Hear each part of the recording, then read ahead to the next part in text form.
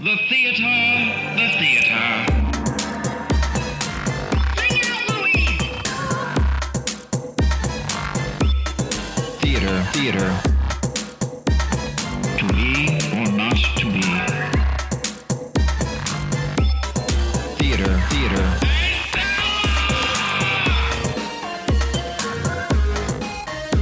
The play's the thing. Hey everybody, how are you? That's good. I'm going nuts. Good? I shouldn't. I don't want to lie. What's driving you nuts, Scott? Tell us. I'm in the middle of trying to produce a show in Los Angeles with COVID going on, and Sounds easy.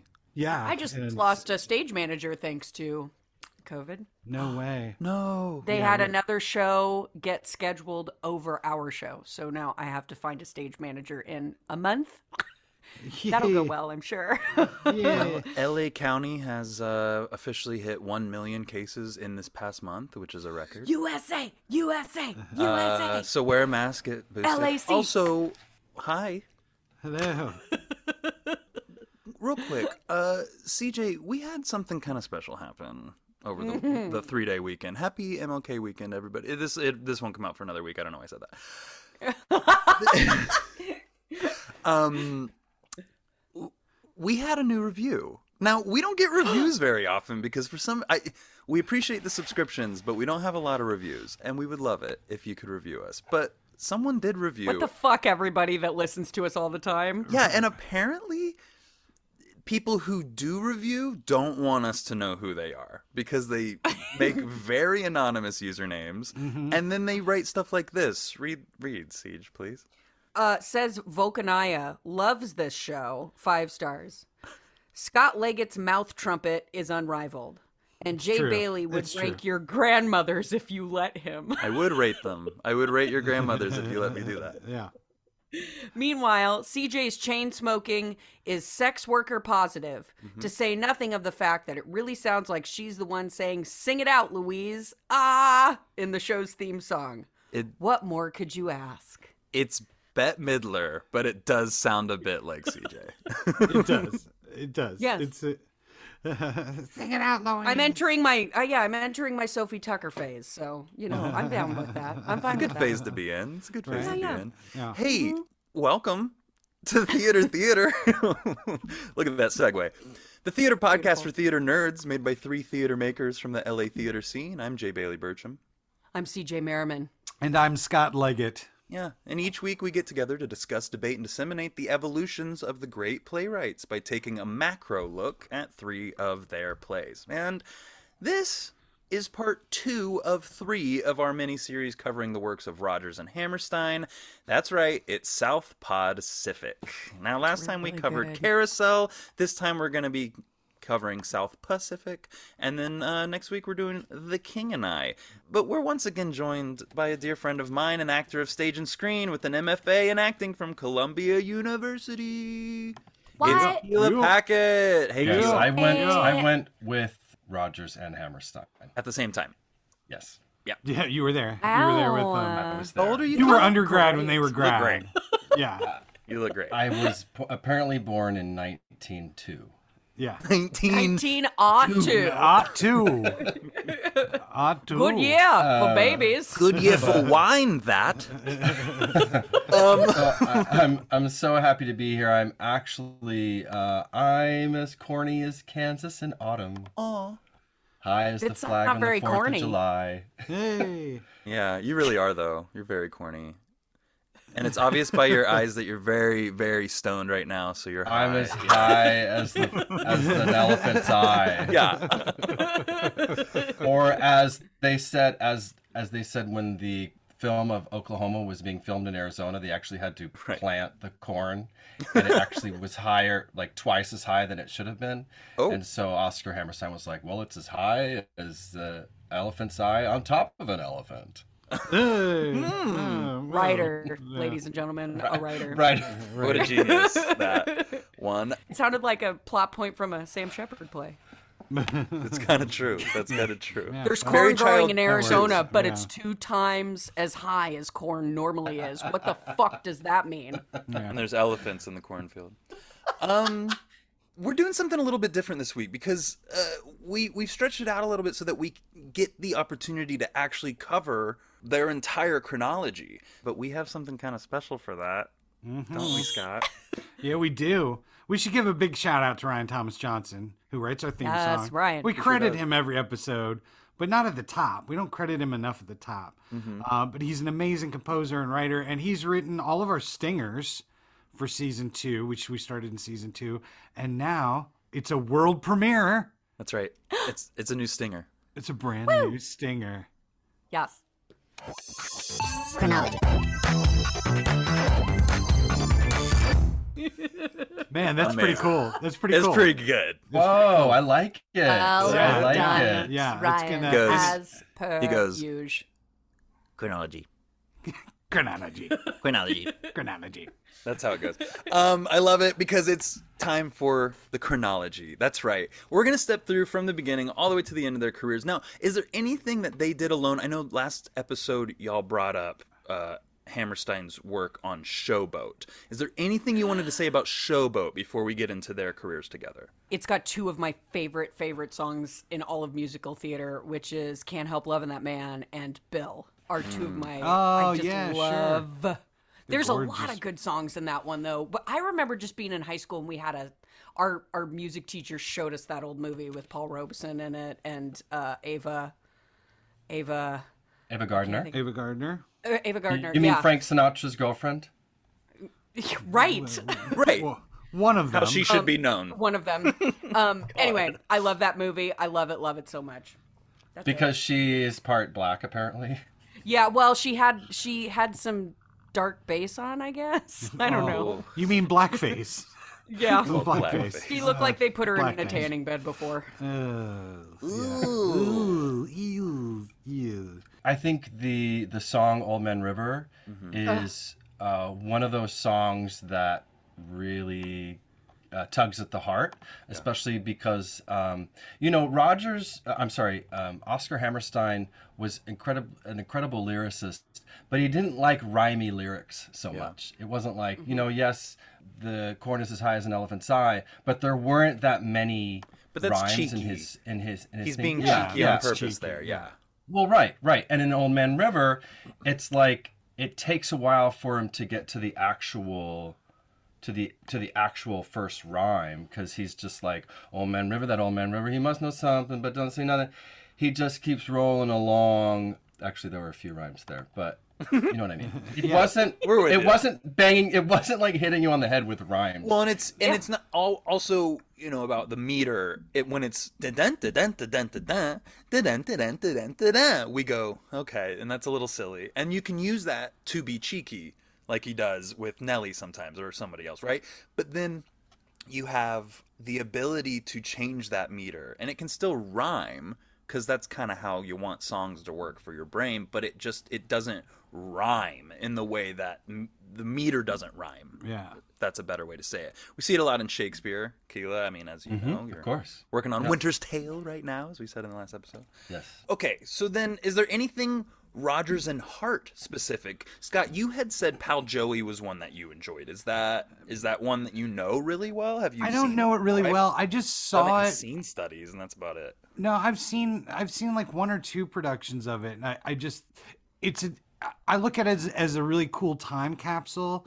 Like sometimes we watch things, especially in this day and age, and we're kind of keenly aware of the time differences and differences in culture and differences in social settings and standings and that sort of thing. And Pal Joey is that, but it's like in a perfect little capsule where it's like you can look at it. It's not overtly cringeworthy like some stuff. And yeah, and they were so hugely successful, Rodgers and Hart. And so when he finally broke from Hart and got together with Hammerstein, they didn't do a lot together. They were both kind of at a new phase in their career, a later phase in their career, and then they just sort of hit like half a dozen out of the ballpark, like motherfuckers. And I mean, if you look at Rodgers and Hart, yeah, it's like 30 shows. It's like insane. Right. I don't know a lot of Rodgers and Hart personally. no, they don't. Yeah, I mean, they don't do it too much anymore. Not a lot of them. They Yeah. Yeah, like I said in the last episode, they did a Rodgers and Hart showcase as our small musical, like my junior year in college. Oh, right, and people were pissed. They were pissed, but it was like seeing Bohemian Rhapsody or Rocket Man. I was like, oh, I know that song. Oh, I know that song too. So the Rodgers and Hart showcase was like that too. You also know My Funny Valentine. Sure. I love that song. I mean, there's And probably that 100 that? standards, right, that Yep. came out of Blue their work. I mean, Moon. it's... Well, yeah, The Lady is a Where Tramp was When. one that I remember from that one. Yeah, and you know, Rodgers is Rodgers. You know what I mean? Like, his shit works no matter what. It's incredible that he got so much practice with Hart, so that then when he's with Hammerstein, who can really do some hard-hitting book writing, libretto writing, and lyric writing, it just amplifies him so much. Doesn't Malcolm Gladwell talk about then in his Outliers book about how you need 10,000 hours of practice Right, before yeah, you can actually do something? do He something. talks about that with the Beatles, how they played in Hamburg for like hundreds and hundreds of shows. This was Rodgers and, Hammerstein's their Yeah. kind of 10,000 hours of practice Absolutely. before their midlife crisis.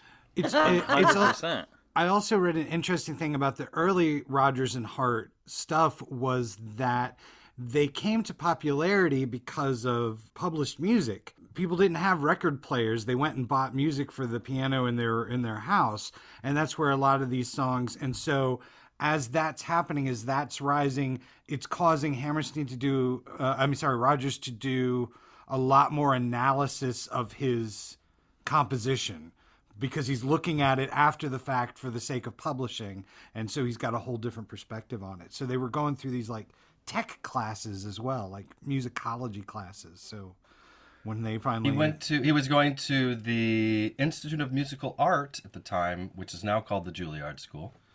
Gilead. And all of this practice obviously led them to changing the game completely. Began in 1943 with a little show called Oklahoma ! Now, we can... Yeah, exactly. Yeah, now, yeah. we can... You've I talked would- about this before, no? We have. Yeah, Keela, I yeah. want to hear your sort of specific thoughts on Oklahoma. I bring it up a lot because of how little I like it and how much I disdain it. But we've done a whole episode on it already, so I'm not going to comment. You can go back and listen to that. But Keela, I'd love to hear your thoughts. I'll try to make it really quick.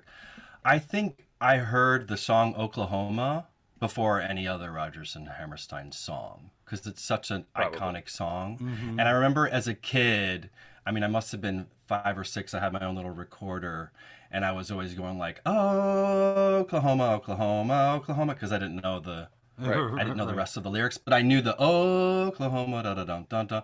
And that song actually was just supposed to be sung by Curly at the end, and it was the crew, the cast, who was like, "Why don't we all sing it? Wouldn't it be great if we all sang the song together?" So it then became this rousing chorus number. And then I didn't really know the musical until I hadn't even seen the movie. I saw the Broadway revival with Patrick Wilson in, I think that was maybe 2002. Fun. Which We love bored me Pat to Will. tears. Yeah, we love Pat, and We love Pat Wilson. and that was after his, no pun intended, his big debut in Yeah, in the Full Full Monty. Monty, which I saw in the front row. Anyway, back Yeah. to Oklahoma.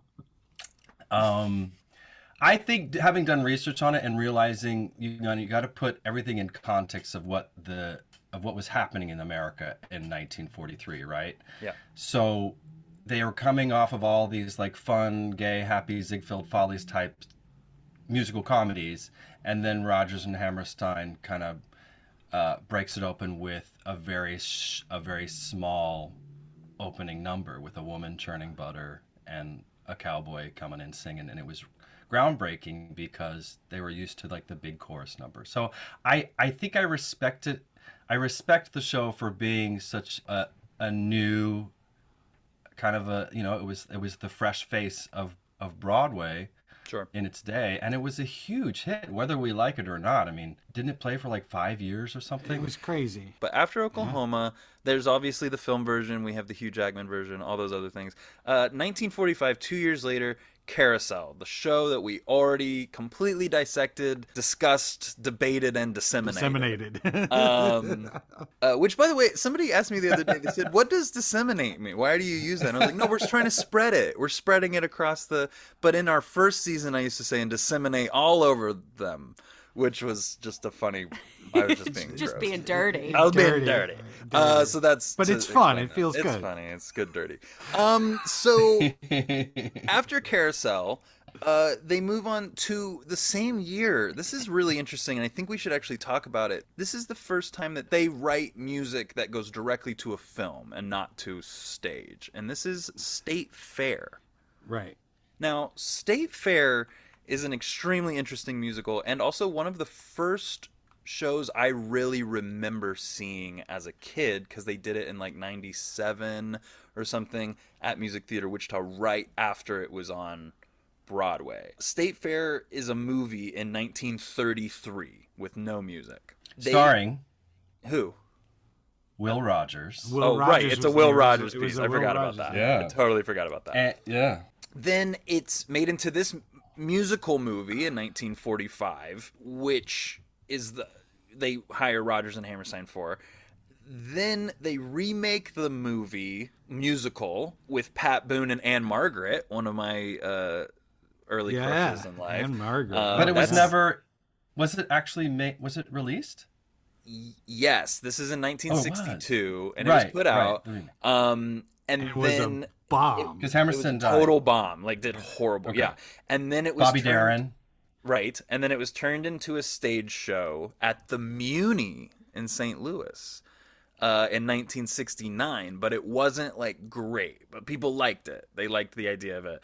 But then it went to Broadway in 1996.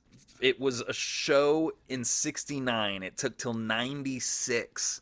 Inverse the numbers for that to actually make its way to Broadway, which is crazy. I remember becoming aware of State Fair shortly after I did Meet Me in St. Louis and thinking that it was probably just a ripoff of Meet Me in St. Louis. That's probably So I never- same.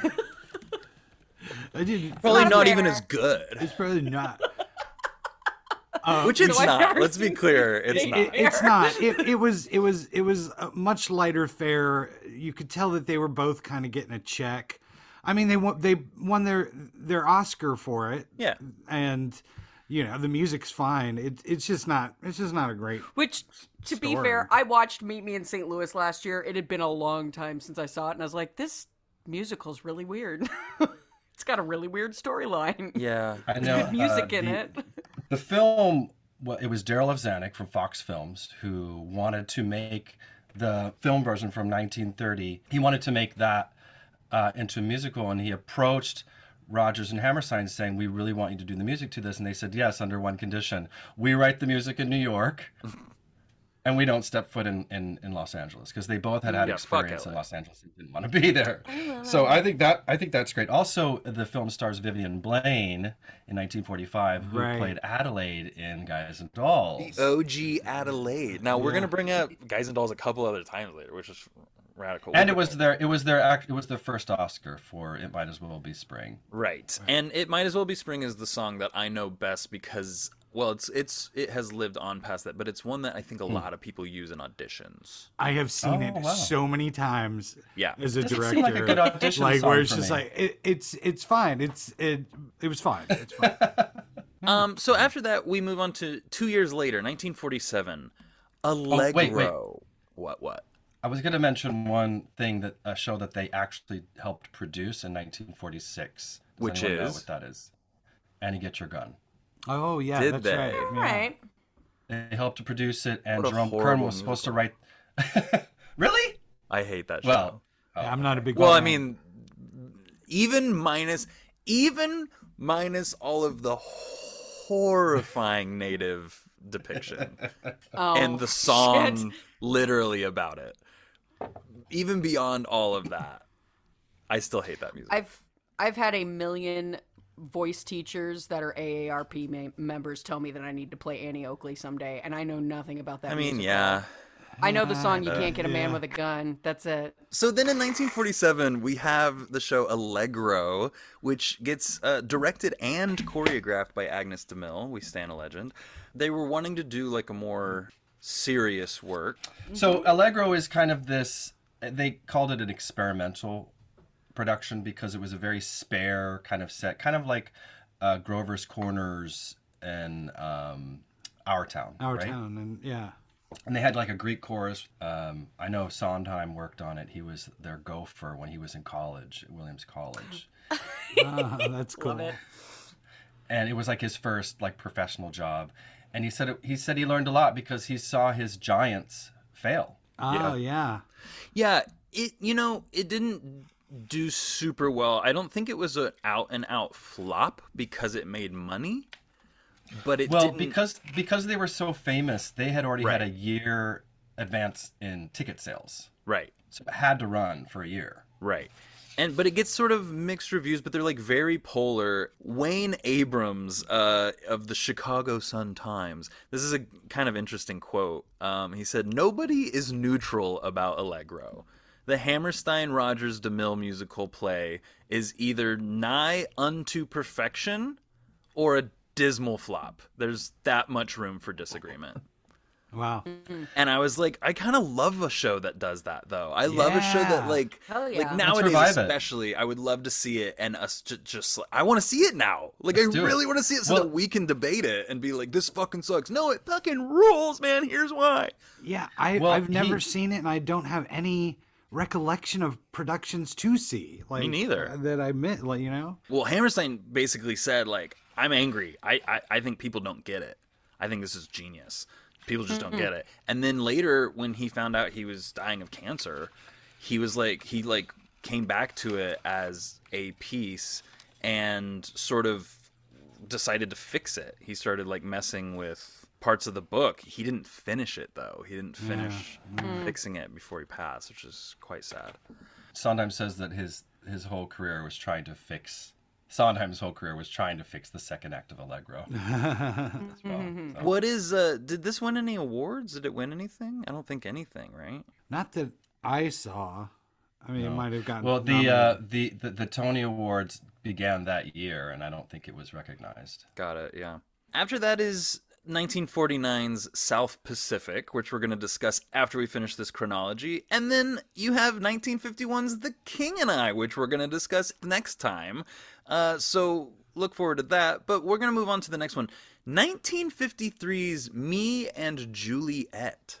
Now, this is a super exciting musical I knew nothing about. And now that I've read up on it, I need to see it. So it's like It's like a Kiss Me Kate. Yeah, right. Or Backstage- like Noises backstage musical. Off, or like Moon Over Buffalo, like that kind of stuff where it's like backstage. You're seeing the backstage of a theater of a musical called Me and Juliet performing. So it's a show within a show kind of situation.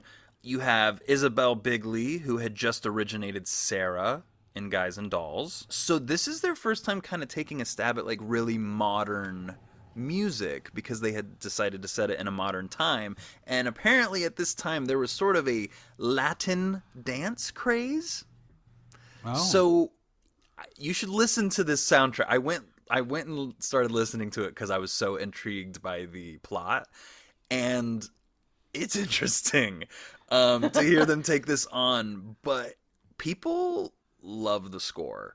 But apparently it's like quite dull and boring to watch, which is upsetting. Yeah. But I feel like that might just be like the take of an older audience. I think it might be interesting now. It sounds really good.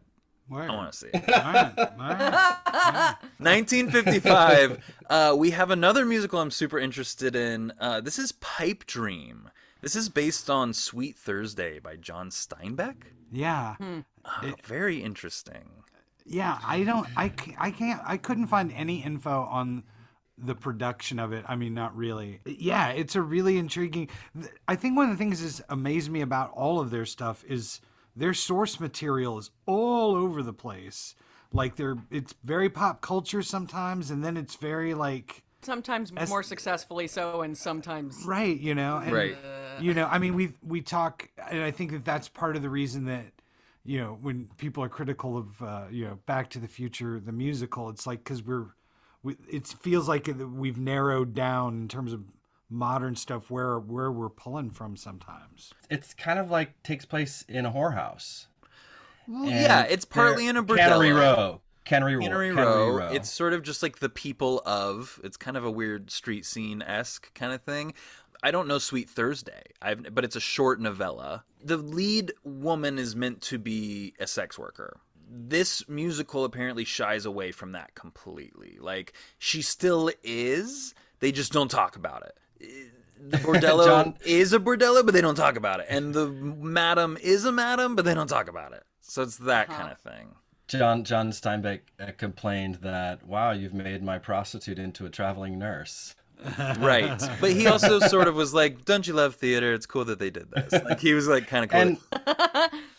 And they're really, again, trying to push the envelope here, but they're a family brand. And how do you make the Rodgers and Hammerstein brand accepted by an audience when you're seeing a bunch of prostitutes in kind of like almost sweet charity-ish kind of situations? Again, it's them just kind of a miss, you know? They really wanted to talk about these things, but the music just couldn't. They just didn't hit. Yeah, and so this was a financial disaster, but not like an outright flop. It, you know, people also sort of enjoyed it. Also, they were invited to work on a new musical at the time, and they passed on that musical to work on Pipe Dream. Do you know what that musical was? What? Ooh, no. Little show called My Fair Lady. Uh-huh. Oh, yeah. Shit. Interesting. Yeah. Probably would. And they say that after that, Rodgers really kind of went into a deep depression after that blow. Interesting. No pun intended. Frank Lesser was pinned to write this one, but was unavailable. So they then offered it to R&H, and then they took it. They tried to make a Muppet version of this once. Wow, really? Yes, that's right. With that's fun. Miss Piggy. Yeah, Miss Piggy was gonna play the lead prostitute. And they just didn't do it. Why did they not do it? It would have been amazing. It would have been amazing. Back when the Muppets were kind of not for kids, you know. So after that, we have then Cinderella, as many people know, which has like 1,000 different versions, TV remakes, the Brandy version, the 2013 Broadway version revival was rewritten. The book was actually rewritten by Douglas Carter Bean, who wrote Tu Wong Fu. Right, Thanks for Everything, Julie Newmar, which is a phenomenal film. He also wrote the book Mrs. for Doubtfire. Xanadu. Xanadu, yeah. Did he write Mrs. Doubtfire, the movie? Yeah. Oh, wow. No, just the new musical. No way. Ew. Shit. Yeah. Well, okay. Well, we're not going to talk about that. But that's so sad. That made me so sad. Did any of you see I saw that production at the Amundsen. Was it good? With Fran Drescher. Was it good? Her dress transformation was nice. Okay. Okay. Yeah. All right. But I think in 1965 film when I was a kid. In 1957, you know, it's live Julie Andrews, and 107 million people tuned in. It was the more 60%, 3/4 of America tuned in to see that. More people than had seen a stage play. Oh yeah, it's amazing. Tuned in to see that. I mean, that's a huge deal. It's huge. It's a landmark, especially now in a time where we're having to like stream theater. Yeah. Well, yeah, but the descendant of that is all the live shows that networks have been showing over the past couple of years, which we are doing an episode on later this season. Like we will be covering it very soon. Okay. Wait, what anyway, do you mean? What? We're going to be covering The Sound of Music as the first one, but we're covering all of the live shows that they've done since that one. Love that. I'm really excited. Love that. But we're doing one per less Bailey excited. stick, so it's going to take a long time to get through Oh them. man. I'm going to be Jesus Christ pissed through Superstar was all of good. Sound of Music. So. Did you hear that, Siege? What'd you say, Tequila? I thought that Jesus Christ. I've seen them all. Have you seen Annie? No. Recently. Tequila loves the JC Superstar. JC Superstar was Superstar, good. they fucked I up like two the- of my favorite musical numbers. She doesn't like John the Alice Legend was Coopers great. in it. I fucking hate Oh, Alice wow. Cooper in it. I Say it also again. Wait, say that fucking one more hated, time. You fucking I hate who? fucking hate Alice Cooper in it. I also fucking hated the guy that played Simon of the Zealots. That other song is one of my favorites. He's like a Swedish rocker. He's Swedish. He sucked. Oh, yeah. He sucked. Wow. hated You it. heard it Wow. here, folks. DJ hates Okay, Alice well, I Cooper can't and wait to this hear Swedish those. I rock can't wait to, because yeah, I was- The Wiz was okay. The Wiz was. We'll have you on for one. Anyway, of them, we'll Kilo. talk about it later. Anyway, yeah, The Wiz was super fun. Shanice Pan, eh. Williams played Yes, our girl Dorothy in that, and she was Shanice! in Head Over Heels, and she's phenomenal. Yeah, she's the It best. was so good. We'll get into it. Okay, so then you have 1958's Flower Drum Song, which we have also discussed a little bit on the David Henry Hwang episode with Keela. Yes. But that's based on the novel by C.Y. Lee. It's pretty offensive, but when DHH rewrote the book in 2002, I think he did some pretty amazing things to it and brought it back to the source material. I would love There's to a see movie that of it that I've version. never seen. I saw the revival of Got the it. Broadway musical in 2004, Yeah. starring Lea Salonga, and my friend Jose Lana, who was also in The King and I, which we'll talk about later.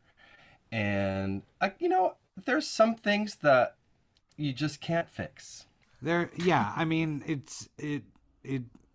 I think it just needs to go away. I've only ever seen it once. And I don't mean that. I just mean that we need to move on culturally in so many other ways. And Sounds like every Broadway musical that had Asians in it needs to go away. we'll get into it, but I think that Yep. there are some that are redeemable. There are I'm not some saying that I Needs to want be them to go revamped. away. Like, Yeah, I don't want them to go away. It's I am been part Asian, unfortunate so- that they have been represented improperly for Right. so long. yeah. That's the problem. Yeah. And so But now it's also like at the same time, there's amazing Asian theaters, so they've got their own fucking cool thing going on. They don't need our crappy American musicals. true. But we need to be upholding those better and making them good American musicals. Yes. I'm with you completely. And then obviously there's 1,000 different reviews of their shit. There's the Grand Night for Singing, which is what a lot of community theaters will do. Night for singing. Yeah, it's stupid. But stupid. but now we've stepped through their chronology, and Except for the last one. Sound of Music. right. Well, I was gonna say, except We've for said enough about The Sound of Music, which we will be covering very, very save it all. soon. But I want to get out some initial thoughts here. CJ, you start. I love it. It's my favorite R&H, especially after watching all these ones that we're covering for this series. Yeah, I love Julie Andrews. She's my hero. That's it. we love J.A. Scott. I find it boring. It was forced on me as a child, and I never got Yeah, that over it. I sucks. was scarred. I don't hate it or anything. I just find it boring. Other than Keela? some lovely performances. And for the film, they wanted to do it so badly, but it was touring for so long, and 20th Century Fox had lost all its money during Cleopatra, so they had to wait until all the tours were over to actually start making the film. And people thought that Edelweiss was the national anthem for Austria. That's how dumb Americans were. Because I think there was some type of thing for some event in the White House, and they were like, okay, the president of Austria is here, and so they played Edelweiss. Oh, And pre-internet. it was so ingrained in people's head that even Austrians would come up to Oscar Hammerstein and say, I love Edelweiss, but I loved singing it as a child. I only know it in its original German. So it's there. I mean, it's part of people's consciousness. But yes, I think it is amazing, and then it gets really boring after the Lonely Goatherd song. How dare I all would of have you. agreed with you when I was 6. I do love that. I love it top to bottom. Almost everyone I know says the same thing, and then it hits that part. And I used to agree. Now I just really love it. I think it's so love it. fun. The turn of it all from like this family fun musical to, well, I mean, he's an awful abusive father, but besides that, like He is daddy though. He's daddy. he is daddy. Oh, I was we talking to love my Plumber. dad. Lip smack. I was talking to my dad during Christmas, and like I said before, I always watch it around Christmas time, and was telling Dad, because I've sat down and watched it with my dad a half dozen times at least, and was telling him, I'm getting ready to sit down and watch Sound of Music. And we'd also just been talking about Lord of the Rings, which is another one of my dad's favorites. And he's like, boy, I just love it when the captain comes in, that Christopher Lee in that scene. I'm like, Dad, you mean Christopher Plummer. Can you imagine if Christopher Lee had been Captain Von Trapp? Honestly, though, back in the day, think I Christopher would've Lee liked was it daddy better. too. I think I would have liked that. I don't know. I know. Beautiful And I have some. locations, too. I found some funny translations of what they called the film in different countries. Let's in hear it. Egypt, in Egypt, it was called Love and Tenderness. In Thailand, it was called Charms of Heaven Sound. In Spain, it was Smiles and Tears. In All right. Argentina, probably the best translation was The Rebellious Novice. Okay. In Germany, it was My Song, My Dream. And in Hong Could the Kong, rebellious novice be more like a reference to like nuns, like the rebellious nun? Like is novice like a weird translation of nun? or you know what I mean? unexperienced rebellious person. Virgin. We should make this part of our nonsense series. Right? We are doing a nonsense. That's my next slew of Season 4. babies, yeah. My favorite translation from Hong Kong is Fairy Music, Blow Favorite Place Here. Yes. Favorite place Watch here. that show. Right? Blow favorite place here. With Julie hot. Andrews, hot. Something else I realized about this musical, The Sound of Music, is that this was the first thing I, Bailey, ever auditioned for, didn't get, and then went and saw the show that I didn't get in as a child. Oh, wow. So that was a big trauma point for me. You know what I'm talking about? Like when you, Oh, yeah. it happens all the time now. You don't get in the show. I don't and even you go like see it, seeing and you're those like, shows great. now. Right, it feels bad. But as a kid, it was like, well, we're still gonna go to Music Theater with Sean, see all the shows. So you didn't get in it, but you're not gonna play whatever the middle Kurt. You're not gonna play Kurt. I guess we'll just go see the other kid play Kurt, and you're sitting there going, like, I could have done that so much better. So much better. Even though you're like a chubby butterball who like would not have fit on stage with any of the other kids at the it's fine. When Julie when they were, you would have been great, Bailey. Thanks. I mean, Thank you. I am 16. Wait, no, you would have been not Rolf. No, I could be Rolf. Kurt. I could be Rolf. Kurt was like the 11-year-old. Oh yeah, goodbye. Yes, that one. When the producers were deciding I'm whether incorrigible. they wanted Julia. Sorry. What's incorrigible? Wait, you were Birgitta, What's right? incorrigible? I was Brigitte, yeah. You were Birgitta, yes. Yes. And wait, did you not need a governess, or Birgitta was the nice one? That's Louisa. No, Liesl and I does do music. not. I'm Louisa 10 years old. Um, She's Louisa. I'm Brigitte. I'm 10 years old, and that's the ugliest dress I've ever seen. She remembers her lines. I knew When- everybody's lines. I used to get yelled at for mouthing everybody's lines. You would. That tracks Yeah, so dude, hard. so tracks. I saw the tour in '99 with Richard Chamberlain Weird. and at TPAC in Nashville, and I found him very gay. Sounds Oh, right. Yeah. Sounds right. But when the producers weren't sure they wanted Julie Andrews for the film, and they were like, "We need to know that she looks pretty on camera because she's not pretty in person." And they were like, "You know what? We know people at Disney," and they had just wrapped filming for Mary Poppins, which hadn't been released yet. So they had the producers sit in a dark room and watch her beautiful face in Mary Poppins before the world did, and they said, "All right, she can do it." I love that. Well, Keela, we're going to have you back on for, I've decided, for the next Bailey pick, which is Sound of Music live on NBC. Now, we'll be cannot getting wait. to that later. Yeah. Audra That will be McDonald. Wait, who? Carrie Underwood? Carrie, Carrie Underwood. It's not CJ. So I hate it. Carrie, American Idol Underwood. Anyway, so then after After those shows, they both died. So, They also had an offer to work on a new show about Jewish people, and they decided not to do that. Do you know what that was? It was called Xanadu. Oh, I mean, Starlight Express. Close. Fiddler on the Indecent. Indecent. Indecent. All right, we're moving on. We've gone off the deep end. Now, there's a show we're talking about today, though, that I'm excited to get into. This is 1949's South Pacific. Oh, sorry, that's the podcast. That's South Pacific. On this enchanted evening, I would love to hear what it's about, but from the perspective of our very own CJ Merriman.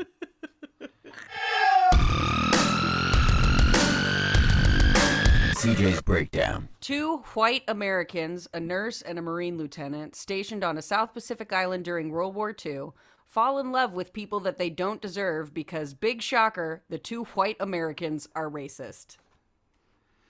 That's it. That's it. Yes. That's pretty much it. I mean, I don't know that there's much more plot than that. Yeah, I mean, I have to say for the They're at 3 war? that we picked, yeah, well, they're just waiting. They're kind of like Waiting who my for war. grandpa. Yeah, they're kind of like who my grandpa was in World War II. He was just waiting off the coast of Japan, and then they dropped the bombs and he could go home. But that's kind of how. Was he a CB? I don't know. He was a drunken jerk. A Really. CB, But got it. yeah. The 3 that we picked, the plots are not great on all of these. It's kind of more about the characters and the relationships, I guess. Well, it's a weird. We've talked about it before. It's just a weird kind of era and a weird source material.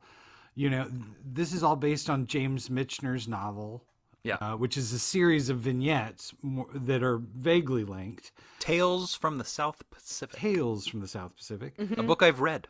Yeah, it's and it's interesting, here. and some of Michener's stuff is interesting, and it is more dense. But yeah, the plot, is secondary. Again, I think you start talking about them getting deeper, and I think what's interesting about this one for me, in sort of revisiting it, was that it is the first show that they do that is contemporary. It's just a few years after the war.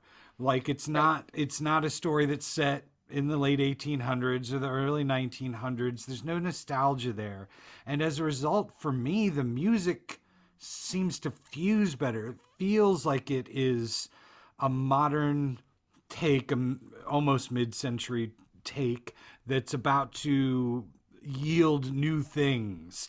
And that's kind of what I found interesting as an overall thing. Never mind the complexities of the themes that And it's doing something for this is sort of the first time that we are using songs as an extension of a moment or an extension of that character's sort of thought process, not just like, oh, what a beautiful morning, to introduce the ideals of this person, but there's like no plot progression in the songs.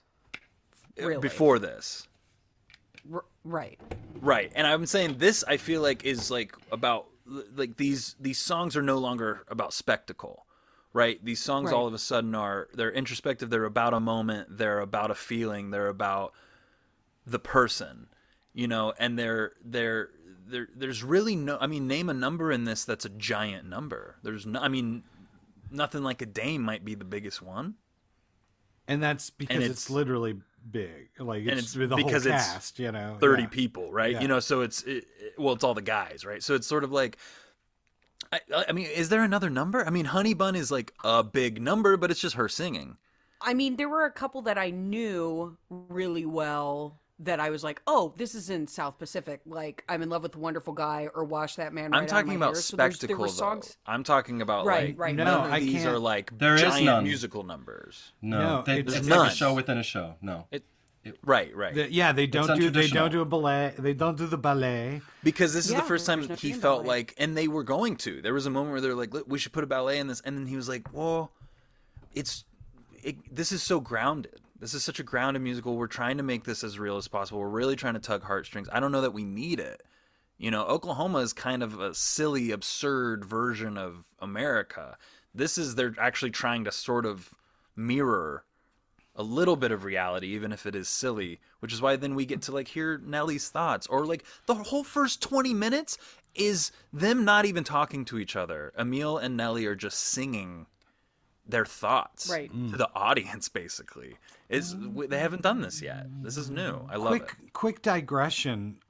It's one of the changes, I mean, other than there's some stuff cut, but the movie flips those first two scenes, and it's the only thing I like that the movie does more than I like the musical. I just feel like it launches it creates a world, and then by the time we get to Nellie and the two of them having their scene, I'm like, it resonates a bit more. I think it's a minor thing. It's a minor thing. From a modern audience perspective, I agree. I think at the time they were doing a subversion on purpose. I think there was a little bit of them being like, you know how normally we start with a giant number? What if Now we we're gonna start, it's really... two people in a room just like falling in love?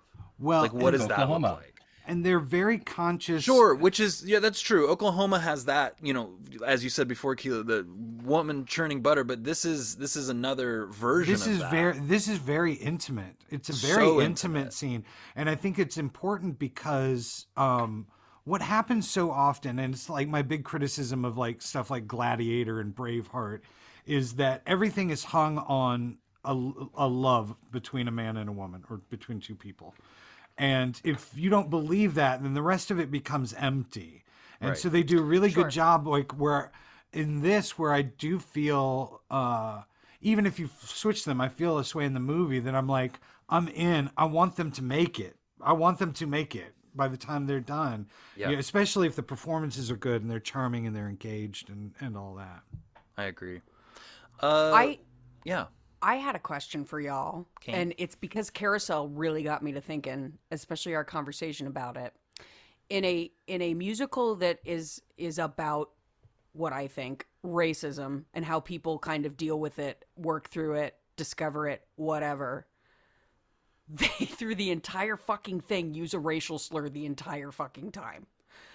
Is that of the times, because I know that this is, you know, just 2 years out from what they're writing about, or do you think they were pointing at it?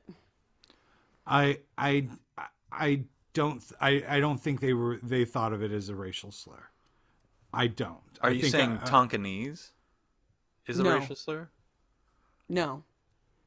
Jack. I'd like to talk about Tonkinese, but I'll wait. Yeah.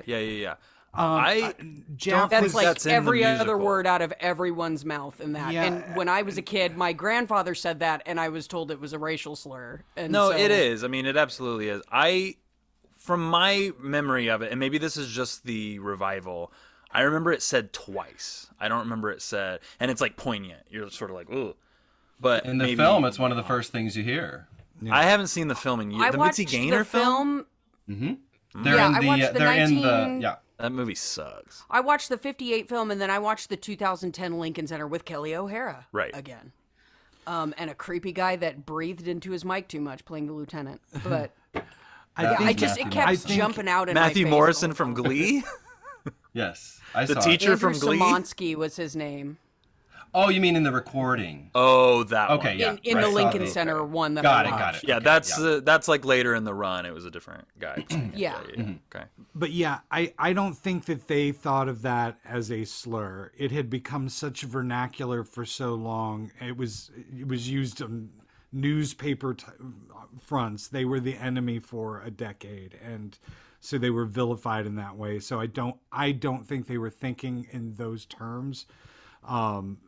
What they were thinking of is, you know, kind of a launching pad. I mean, I say a launching pad, a starting point for a discussion. They were going to they rolled a lot of dice, and they took a lot of chances and a lot of people were super offended by this musical when it started to travel and all that. So no, I think sadly it was just one of those things that just was at the time, and Just we think some about hardcore different- irony there, in my opinion. Yeah, It is, but also like what you're saying is like all the racist people use a racial slur, and I'm like, yeah, you know what I mean? Like it's Emile DeBeck isn't using it. You know, it's like it's Right. the lieutenants, it's the military men that Yeah. are all using it. Even That's why I Billis. brought this up. I knew y'all would have something interesting to say. Yeah, I just about think it. it's like even if it was offensive, even if it offended one person at the because I'm sure there were woke enough people that were like, we shouldn't be calling them that. That's such a derogatory term. So I think Yeah. now, especially if you're gonna keep it in there, it's to vilify these people, but also like at the time, I think, like Scott said, probably didn't hold as much weight as like a derogatory term, but also like it's about racist people. It's about like how racist America is. It's sort of just like just like this weird spotlight. And it's why the subversion of Nellie is one of the most perfect things ever. We see her fall in love for the first 20 minutes. Then we hear her sing a bunch of songs about herself. Then we see her with Billis and it's really cute. Then we see, it's like we are deeply in love with this girl. Nellie is the easiest person to fall, ingenue, quote unquote, like leading woman to fall in love with, in my opinion. But then, right at the end of Act 1, they bring in the kids who you've already met, who you're already in love with because they sing Dites-moi at the beginning, and you're like, oh my God, they're so cute, I'm obsessed with these kids. And she's like, oh my God, their skin color. And you're like, and she runs off stage, and it's the end of Act 1. Yeah. We think about like this time as like everybody was racist. It's like, actually, no, like this is the time where people were really starting to fight those kind of things, This is And the have beginning those of the conversations, civil rights movement. you know. Yeah. Which is why I think Which that I just have to they're call- kind of brave. Right. I have to call 2021 bullshit on Emile because I would never get engaged to a guy and then be okay if he told me afterwards. By the way, I have 2 children. That's Not true. only that, but why was he there? Because he Well, was, he's he a was a murderer. He had murdered someone. He'd murdered. Right, he He was had a killed murderer. people. Wait, are we not supposed to give that away? No, Of no. course you can. Yeah. Of course you can.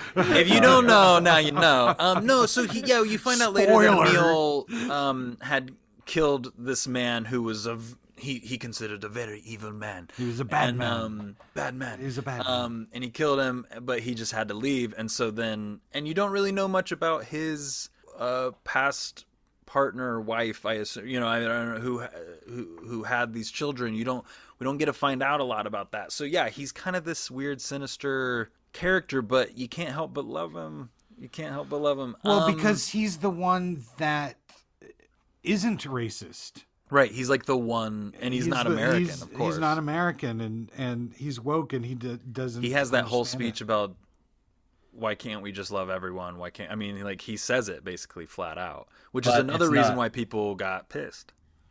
It's not the latest revival of Oklahoma, which they called Woklahoma. it. Right. I have so many thoughts on this. First of all, Tonkinese is offensive to me because the Bay of Tonkin is in between Vietnam and China. It's nowhere Right. near Thailand. Right. Is Is this something they used at the time, or was this something that was just brought in for this musical as this like I feel fictional like Valley it's High like, kind oh, of thing? yeah, they're like, oh, let's, Tonkin sounds kind of tinkery, or like, it kind of sounds Oriental, Sure. even though that would be the term that they used, even though Oriental was really used for the Middle Eastern. Yeah. But then it just kind of went all the way to East Asia, and I'm sure we'll talk more about that in the next episode. And But- as a Pacific Islander, how do you feel about like Bloody Mary specifically? I never liked the character. Yeah. I saw the revival. I had never seen the film. I didn't really know the music at all until I saw the revival in 2007, starring Kelly O'Hara, Paulo Jade, Matthew Morrison, etc. And Kelly O'Hara kind of just made your heart melt. As soon as she sang Cockeyed Optimist, you could literally hear the audience go, Yeah. Oh. and they brought in a 30-piece orchestra that they revealed in the overture. Which, by the way, do we need overtures anymore? Anyway, so Yes, Yes, and in front of more, movies and also. more, Right. more of them. but And I plays. I enjoyed the very long evening, especially because I actually enjoyed the group numbers. The pure joy of Nothing Like a Dame when you see that live is just so exciting. And I'm a Wonderful Guy, because you have the girls song, you have the guys song. So those were really great. The Happy Talk and the all that stuff really seemed out of place for me, and it always has. Yeah. You can't even with, because they had hired a Loretta Abel Sire, who played Bloody Mary on Broadway. She was nominated for the Tony. She's actually from Hawaii. Yeah. But it felt diminished. Her just the whole, it's still very degrading to me. It's still very imperialistic, like, oh, you have the white saviors coming in talking down to the natives. And she's a pure fool clown. That's like her entire persona. Yeah. What's interesting is that when Richard Rodgers was talking to James Michener about, adapting it as a musical, Michener was saying, this culture doesn't really have a traditional music. It's just a bunch of drums, which I think is not true. But either way, Rodgers was like, all right, well, then I will make my own kind of soundtrack to this part of the world. Yeah. And it's not quite as ching-chongy as a lot of the earlier racist kind of music was. Yeah. But it still evokes a type of otherness that is not American, but... Well, and the whole idea of this Valley High, I mean, even the way Billis sets it up is this, like, this far-off land where everything's fucking amazing, man. There's chickens with teeth, and there's, it's this whole, it's like he's obsessed with this idea of this place. He did it. I watched him do it on stage, and now I'm watching it now. Well, Richard Rodgers wrote, the legend is that Richard Rodgers was at lunch with a friend and wrote the song Valley High in 5 minutes. So he obviously was a genius. He could write things very quickly. I mean, Valley High, the song is baller status, but... Yeah, I mean, it's beautiful. You have the octave with the half step. What's wrong? The octave and the half step is like, ooh, it's other, it's not, Yeah. But I enjoy the more American numbers, like Cockeyed Optimist, Nothing Like a Dame, which is one of my favorite R&H songs of all time. I'm in Love with a Wonderful Guy. It's just amazing. I'm not a fan of that one. I have a funny story about Mary Martin, though. Yeah, Some Enchanted, of course. And in the original Broadway version, when they were in previews, Mary Martin came to R&H and said, I should actually really wash my hair in actually do it that show. Yeah. And they were like, okay, well, let's try it. And they said in previews, she was literally washing her hair during that song, and then the audience was kind of in awe, and they were kind of like, wow, is she really washing her hair? Because, this is 1949. I guess it's a very intimate thing. Not something you would see, weren't doing that. So the great Josh Logan, who actually didn't get credit for half writing the script with Oscar Hammerstein until the film. Because he's the one who helped with all the military stuff, because Hammerstein didn't know shit about. Right. And his dad was Josh Logan's... his dad was a teacher at a military academy. But anyway, so he said, you know what? Sing the song all the way through, and then we'll take the shampoo and then wash your hair. And it tore the house down. They just loved seeing a woman wash her hair. So then they were such good business people that they had a home permanent, South Pacific home permanent cream or shampoo for the ladies, and then silk pajamas, and actually ticket stubs, fake ticket stubs, so that you could buy, so that, even though you couldn't see the musical, it was such a hit that you couldn't get a ticket, so they had, and the scalping was just a big thing. And there was also a very famous meeting at the opening night on Broadway, a very famous meeting of two theater makers on the opening night of Broadway. Do you have any idea who that would be? No. Janine Tesori and Tony Kushner. Well, I think they were born a few years later. Andy Weber. Okay. I'll give you a hint. Sondheim and Hal Prince? Yes, of course. Sondheim would have been invited by Oscar Hammerstein and his son, James. Yeah. And Mary Rodgers, who is the daughter of Richard Rodgers, brought a date named Harold Prince to the opening night. And that's where they met. We love it. That's cool. That's cool. Love it. Keela's Tidbits. April 9th, 1949. We need another stinger. Keela's tidbit. Insert stinger here. Insert stinger here. Yeah, what else? No, I was going to bring up. I got to watch Bailey's performance as Phyllis. It was really well. It was well shot. Like that was the other thing. Like it was well recorded. Yeah. But it was a really good production, and you killed it, bro. Thank you. you. You were acting. done. You were acting circles around some people. There were some people in that were just really good singers who could act, and you were doing both. You have to remember it's a regional theater in the middle of the country where the leads are all direct from Broadway. Like they had just finished doing it on Broadway, so they came down and played the three leads: Bloody Mary, Emile, Nellie. Okay. And then everyone else was cast out of local colleges and community.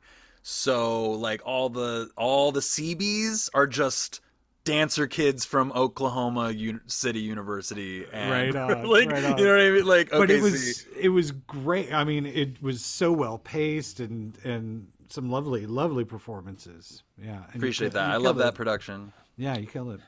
Also, the original production soundtrack was #1 for 115 weeks. So that's basically an Holy entire shit. year Big. where that soundtrack was just part of America's zeitgeist. Yeah. Oh, over 2 years, 115 weeks. You said.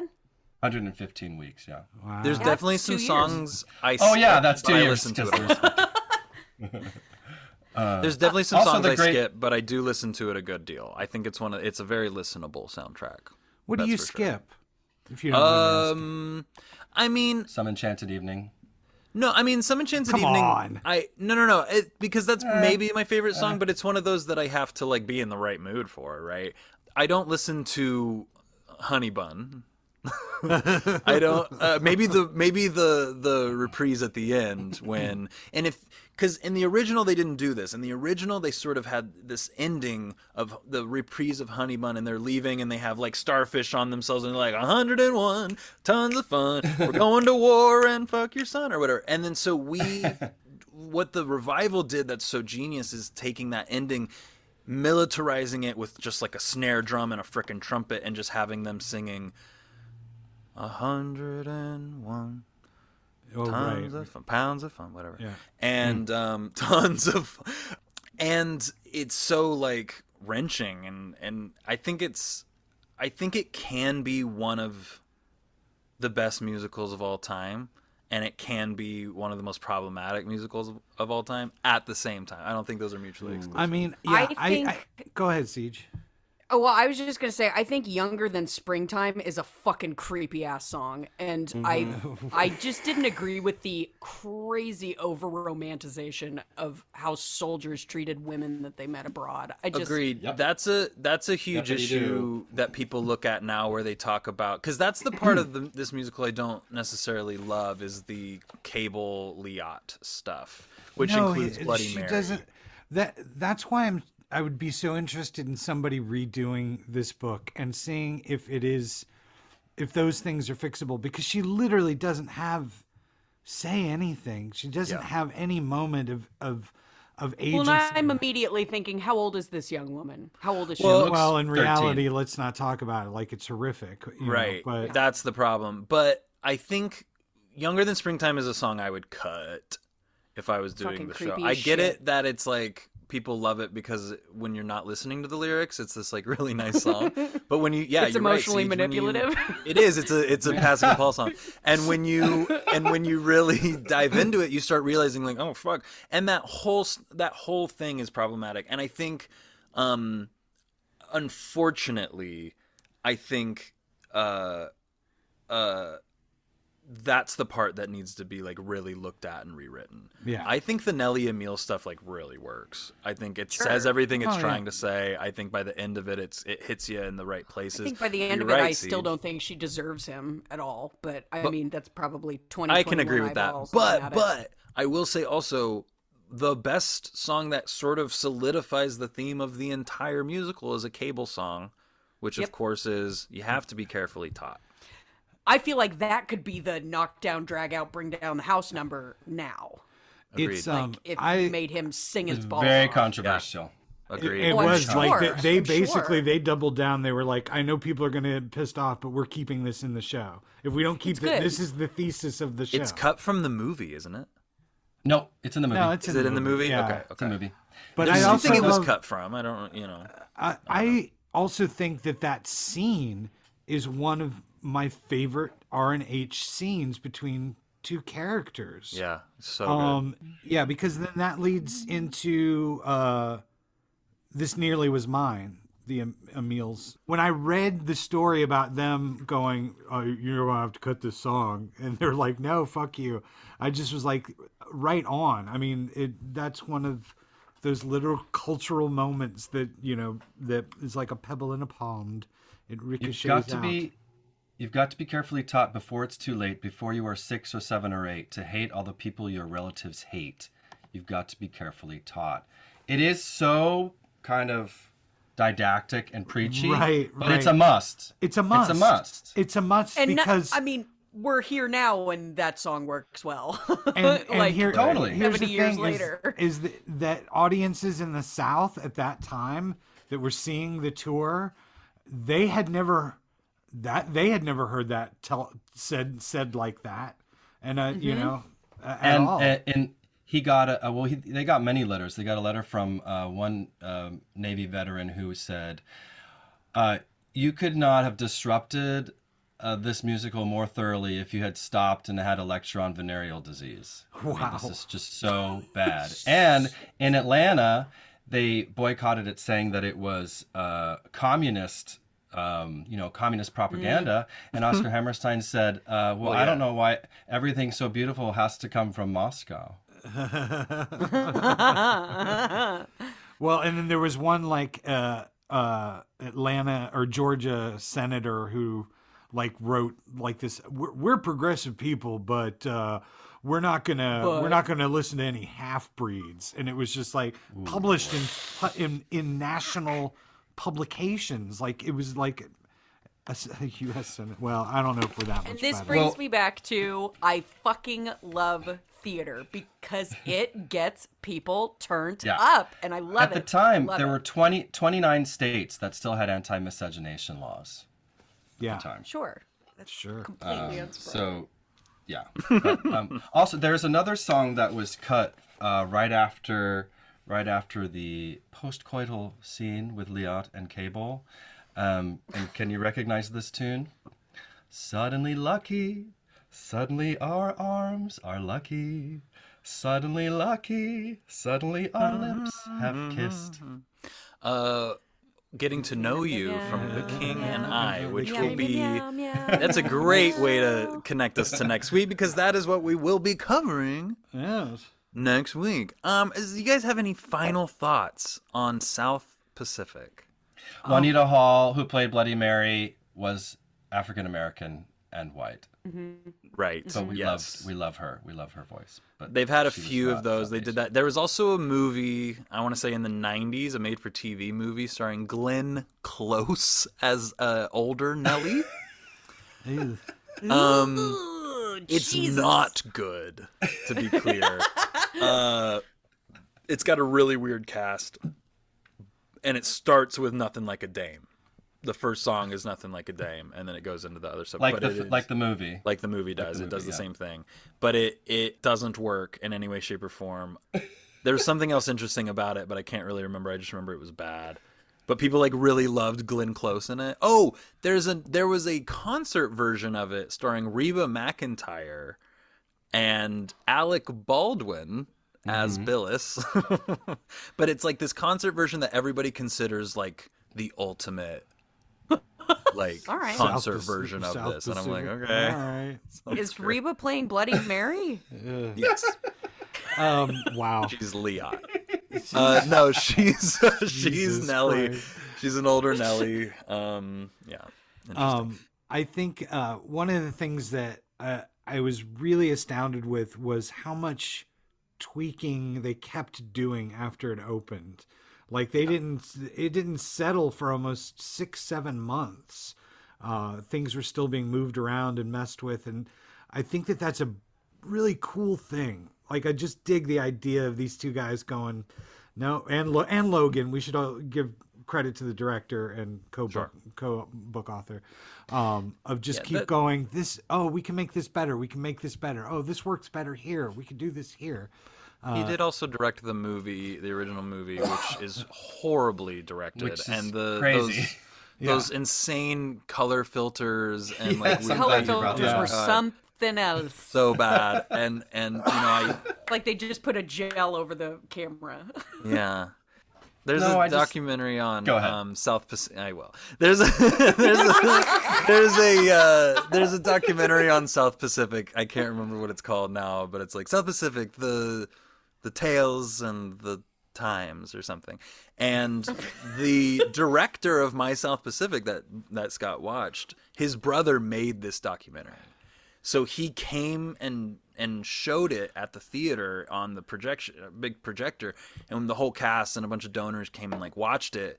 And Mitzi Gaynor was the narrator of it. It like totally sold me on the show. I was like after that, I was like, this is the greatest musical of all time. He like made me really fall in love with the show outside of thematic actually and content, actually just like how it impacted theater and America, and I do really love it. I think there's another musical I think everybody should check out called From Here to Eternity, the musical. It's on Broadway HD. Siege, you should check it out. Ooh. It's basically like Write it if down. South Pacific could be was written now, and it's Tim Rice of Evita lyric writing fame, and it's very good. Highly recommend it. You made me watch that trailer, and the trailer was trailer's amazing. rough. We watched that trailer together. I remember Yeah. you mentioning it. I gotta get in there. Be ready for some that. insane accents. I've said this on the pod before, but it basically they're like, "Hey, yeah, I'm from Alabama," because they're all British. It's very funny. Anyway, we love you guys. Do you guys have any? LA Spotlight. LA spotlights? Yes, Sacred Fools is opening its first full production since COVID lockdown.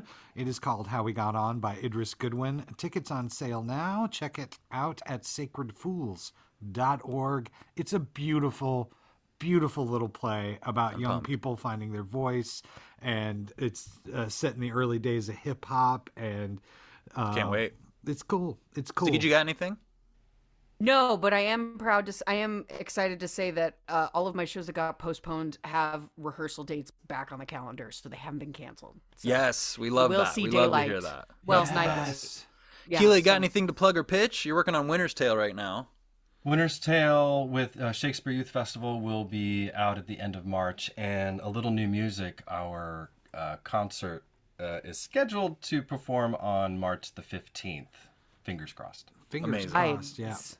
The Ides. Keela, thanks for joining us again. Yes, thank you, for thank you. coming. So much fun. We I love really you. love being here with you all. I just like nerding out love with you. Yeah, I just like it's nerding out. great Delight. right Oh, now. but I think Bailey, South Pacific just doesn't hold up for me. I know you love it, but I'm sorry to end you on know a what, but womp like, womp note. I need to maybe like, it's also been since I've done it, which was 8-9 years ago. I need to like revisit it because I didn't even for this podcast. I was sort of like, I know it, and now I'm like, maybe maybe I don't. I need to revisit it. I don't know that I would call it my favorite musical anymore, though. There was a time where I would have. It's low on the list compared to Assassins. Phantom of the Opera. And coming off of World War II and America's fascination with the South Pacific or Hawaii or what have you, it's gonna be a hit in 1949. It yeah. just is. Oh yeah, it just was. It's a it was set cultural up, document. yeah, of and about its time. Thank you all for joining us for part 2 of South Podcific. Join us next week for part 3, where we're covering The King and I. And then after our RNH finale, we're moving on to our first bonus series of the season. We're covering plays that have been made into movies with Pam Quinn. We're going to be covering Scott's pick, which is Sleuth. Yes. Wait, who's the writer who wrote that? Schaffer? Not I have it here. yes. Anthony Schaffer? It's not Anthony Schaffer. It's a different Schaffer, as I recall. Not Wow. Peter Schaffer. It is Anthony Schaffer. It is Anthony Schaffer. That's It's it. not Peter Schaffer. Not yeah. Peter Schaffer. That's right. Got you. There's 2 versions of that movie. Actually, there's 3, but there's 2 versions that are legitimate, and I'm gonna watch both of them, but we're gonna talk about the original. We're gonna talk about the Sidney Poitier late and great Raisin in the Sun, which was CJ's pick. We have Pam's pick, Who's Afraid of Virginia Woolf? It's one of my favorite plays. Super excited to revisit that. And my pick, Rabbit Hole. Nice. David Lindsay Bear's Rabbit Hole. Keela's pissed. No, I love that movie so Directed by much. John I can't wait Cameron to talk Mitchell, about it. right? John Cameron Mitchell, starring Diane saw it Weiss, on Nicole Broadway. Kidman, Sandra Oh, Daniel Craig. Which I'm excited we're doing Who's Afraid of Virginia Woolf because then we're covering Albee later in this season. Yeah. Yes! I just You know it's so that wonderful Virginia and Woolf- weird, and I can't wait. It's coming to the Geffen. Yes, Oh, it fun. is. Yeah. Who's directing Yes. No it? shit.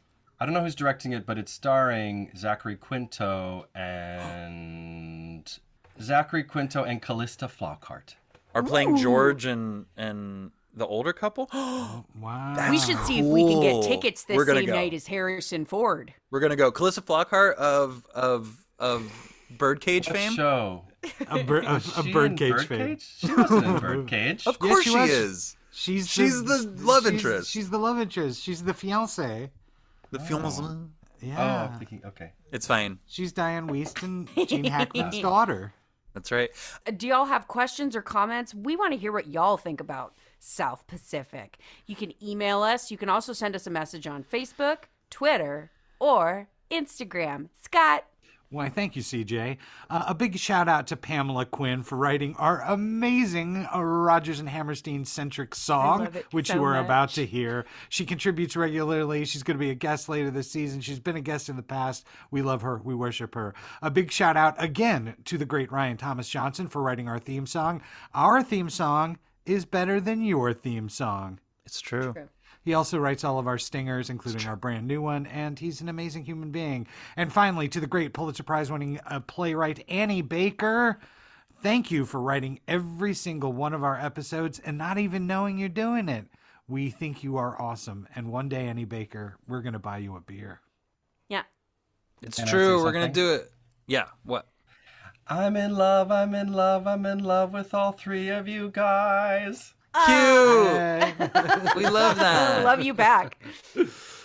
Please subscribe, rate, and review. It really does help out. We'll read your review as you heard at the beginning of this Please. episode. Because why not? And keep it Please. anonymous. It's kind of funny. I don't care Yeah. anymore. It's a good bit. It's a good bit, guys. Good Good bit. bit. Good bit. Okay, we'll see you guys later. Bye. Bye. It takes a lot of men to make a gun. Hundreds. Hundreds Many men to make a men to gun. make a gun. Men in the mines to dig Mines the make iron. the iron. Men in the fields to forge. Assassins. Have a great time at the theater tonight. Thank you. Enjoy. I'm gonna go see Yeah. everybody who's talking about Jamie. All right. Bye. Okay, bye. See you next week. Same time. All that next Yeah. week. Yes. Same Yes. time. Yes. Okay. Mwah, Don't mwah. leave. Bye. Don't leave till he stops recording. Don't leave till he stops recording. Hold on. Keep all this. I'm keeping it all. Later, everybody. Edelweiss, oh, what a beautiful day.